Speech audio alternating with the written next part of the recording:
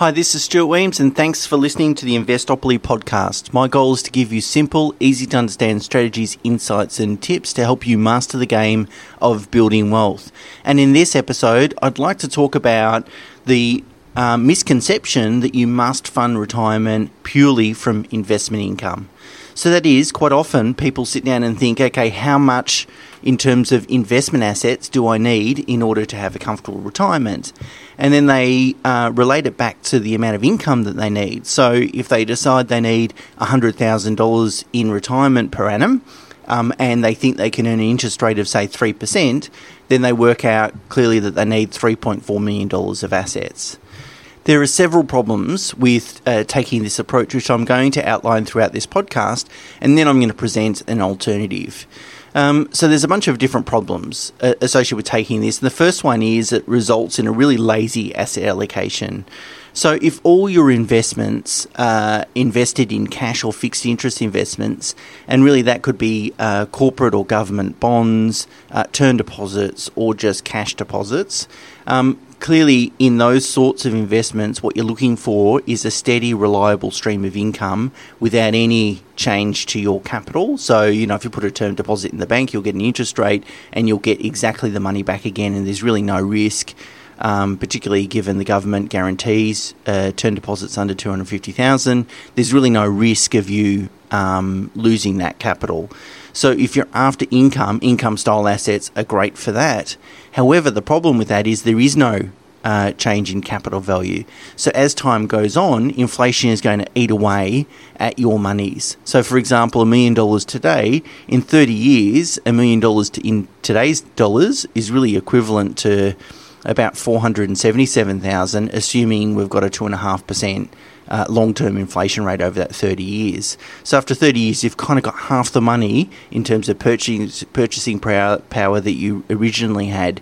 And that's a problem today, because if we retire at age 60, people living longer, medical technology will undoubtedly improve, not only in the next just a few years, but certainly over the next few decades. So really we need to consider the likelihood of living to 100 and beyond. So if we're retiring today and at age 60, our money needs to last 40 or more years, or at least we need to consider the risk of our money needing to last 40 or more years, and therefore we must protect our asset base from inflation. So by saying, okay, I've got this amount of assets, I'll just put it in the bank and live off the interest, certainly it's a solution, but not a very good solution, because it's a lazy asset allocation and your money's really not working that hard for you. The second consideration or issue is taxes. So obviously if you say, look, I need $100,000 for living expenses, obviously that's after tax. So you need to provide for tax, and depending on how your investments are structured, that may be a little bit or maybe nothing, or maybe a lot.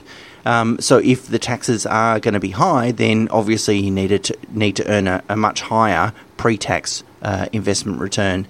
I guess the key takeaway here is consider ownership structures. Having a reasonable proportion, not all, but a reasonable portion of your wealth inside super also makes sense. As the laws stand there, if you've got up to $1.6 million and you draw a pension, it's entirely tax-free, although of course those rules could and probably will change. The third problem is that you don't have any negative correlation in your portfolio. So typically, income-style assets are negatively correlated to the share market, which means when the share market does well, income-style assets don't do as well, but the reverse is true as well. And so what you're trying to do, what the aim is with an asset allocation, I think that's an investor's most important decision, is asset allocation. That is, which asset classes am I going to spread my monies across, and in what proportions. And I say it's an investor's most important decision because we can't control markets and we can't control returns, but what we can control is where our money is invested.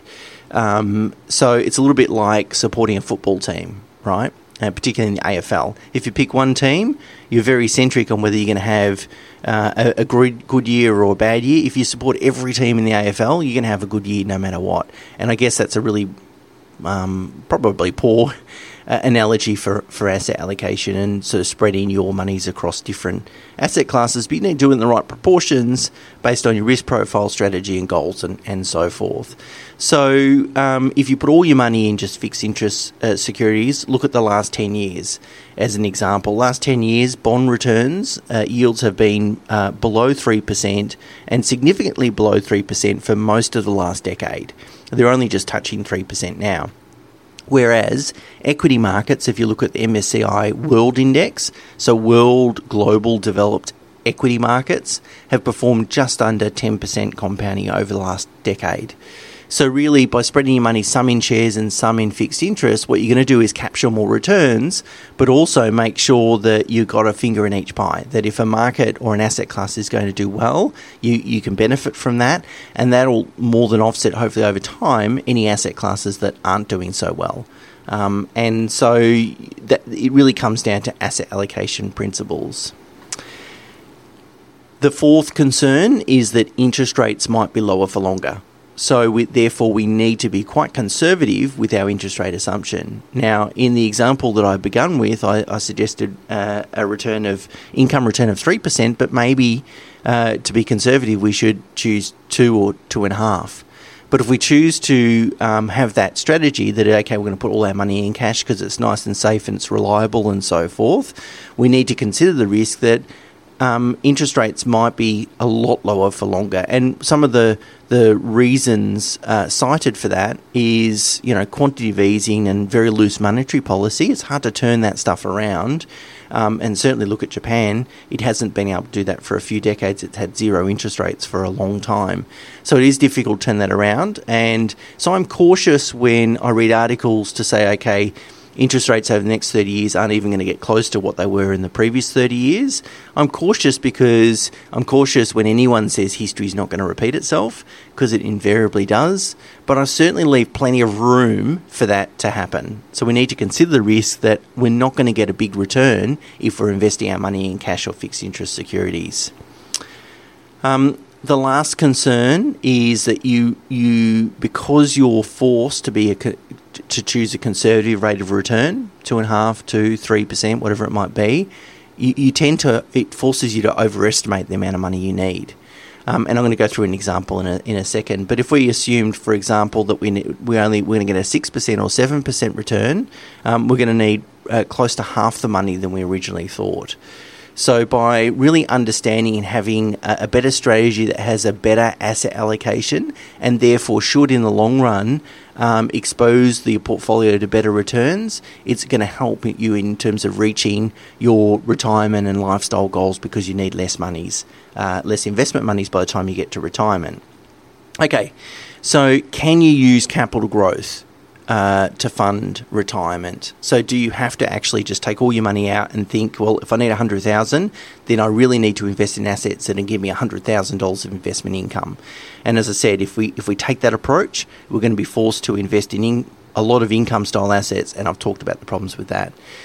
So a better approach is to say, okay, we're going to assume or adopt a robust long-term asset allocation, and that's going to require us to have some monies in cash, and we might need to dip into that cash. But whatever cash savings we spend to fund living expenses, we want to make sure that we're positioned to enjoy more than enough growth to offset that.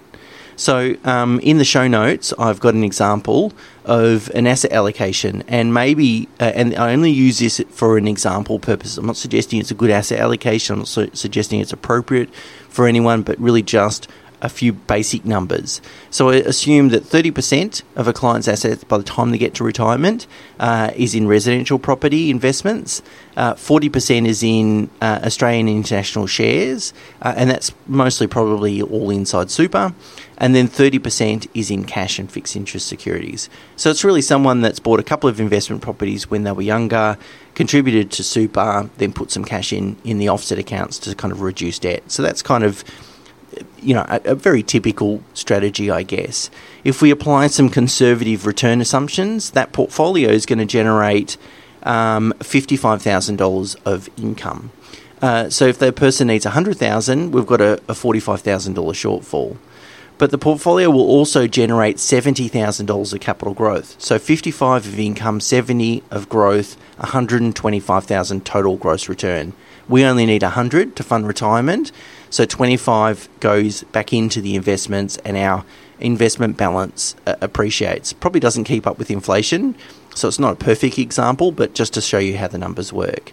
So because we're only getting $55,000 of income and we need $100,000, we'll eat into $45,000 of our savings. But we're not concerned about that because our other assets, shares and property, will increase in value by at least $70,000 to more than offset us dipping into savings.